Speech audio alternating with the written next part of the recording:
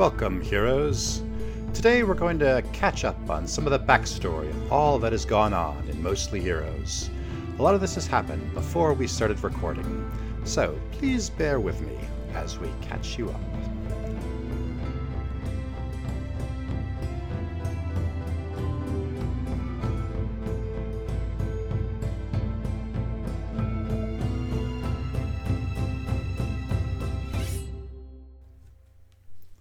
Starting out, who are our heroes? Well, first off, we have Vittorio Storm. He's a tiefling ranger raised by druids. Was orphaned at a very young age as a baby, and left with these druids with only two possessions: a signet ring bearing an interesting emblem on it, and a well-made dagger, which is now just a well-used dagger. Second, we have Balrax, who is a dwarven cleric of Heimdall. He is the nephew of Halvar, who was a heroic paladin from a previous campaign. Third, we have Argos Cinderfell, a human warlock.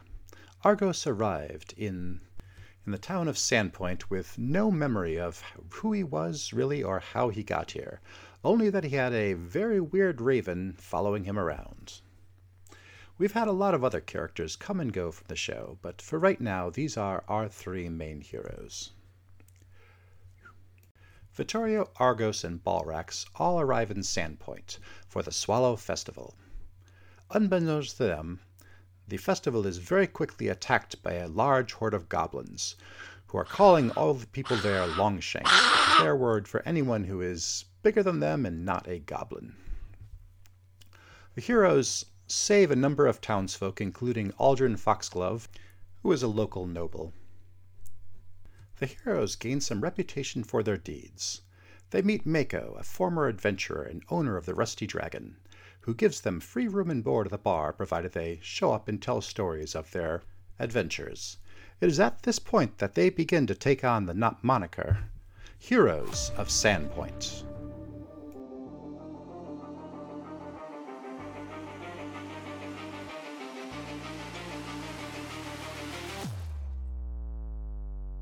Needing a hero's help, Sheriff Hemlock hires our adventuring party to investigate some issues that have been happening in town. Besides the goblin attack on the town, the crypt behind the temple was also broken into, and one grave, that of Father Tobin, was disturbed. It is now that the heroes learn about the misgivings. A time about 5 years ago when a number of town folks went crazy, started killing people, and the church was burned down.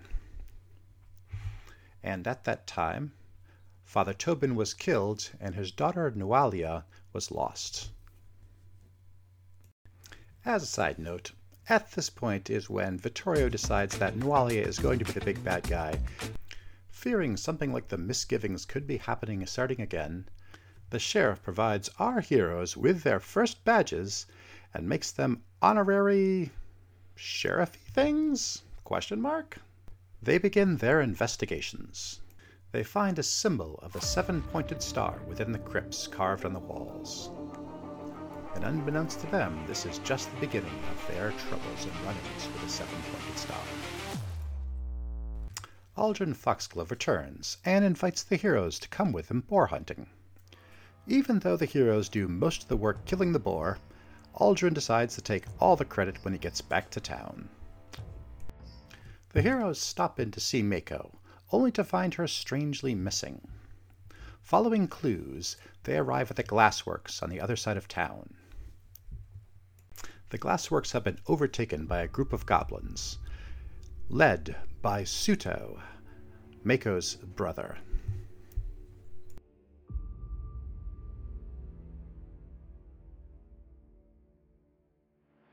The heroes take him out, and the goblins as well, then find a series of tunnels leading from the glassworks out into a deep cavernous system.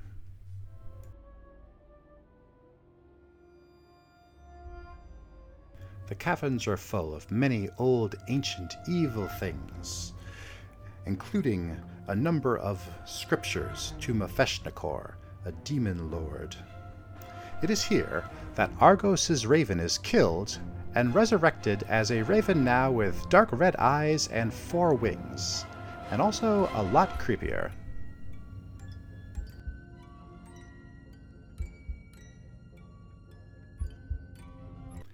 The heroes return to town and find word that the 7 goblin tribes have united, and they're planning a mass raid on the town, which will kill many, many goblins and Longshanks alike. The heroes decide that the best way to stop this raid would be to break the alliance, and to do so they have to take out the toughest goblin tribe there is, the Thistletop.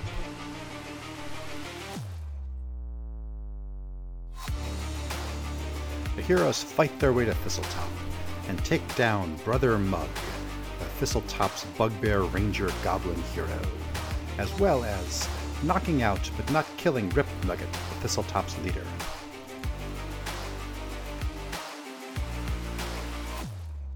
Under the Thistletop fortress, the heroes find a ruined temple to Mephishnachor. In it, they free a young 6-year-old girl named Nina and the mercenary who was holding her captive. Continuing into the underground temple, the heroes come across the saying marked across the wall, "The Whispering Beast is tamed." And this is just before they reach the final boss of this dungeon.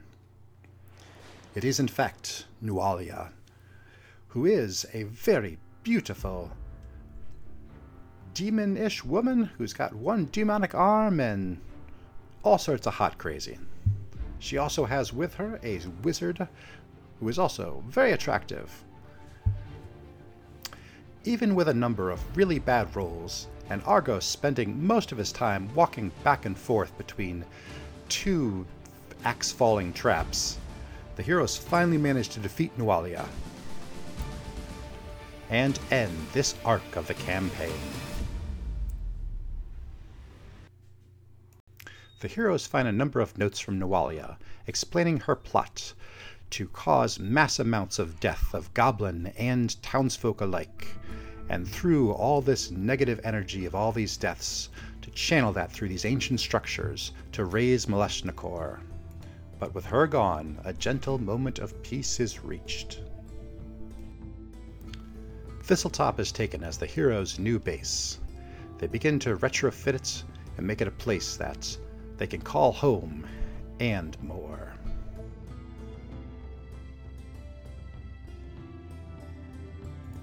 And that's where we'll leave you for today, heroes. We'll pick up for the next recap episode on Mostly Heroes. See you soon.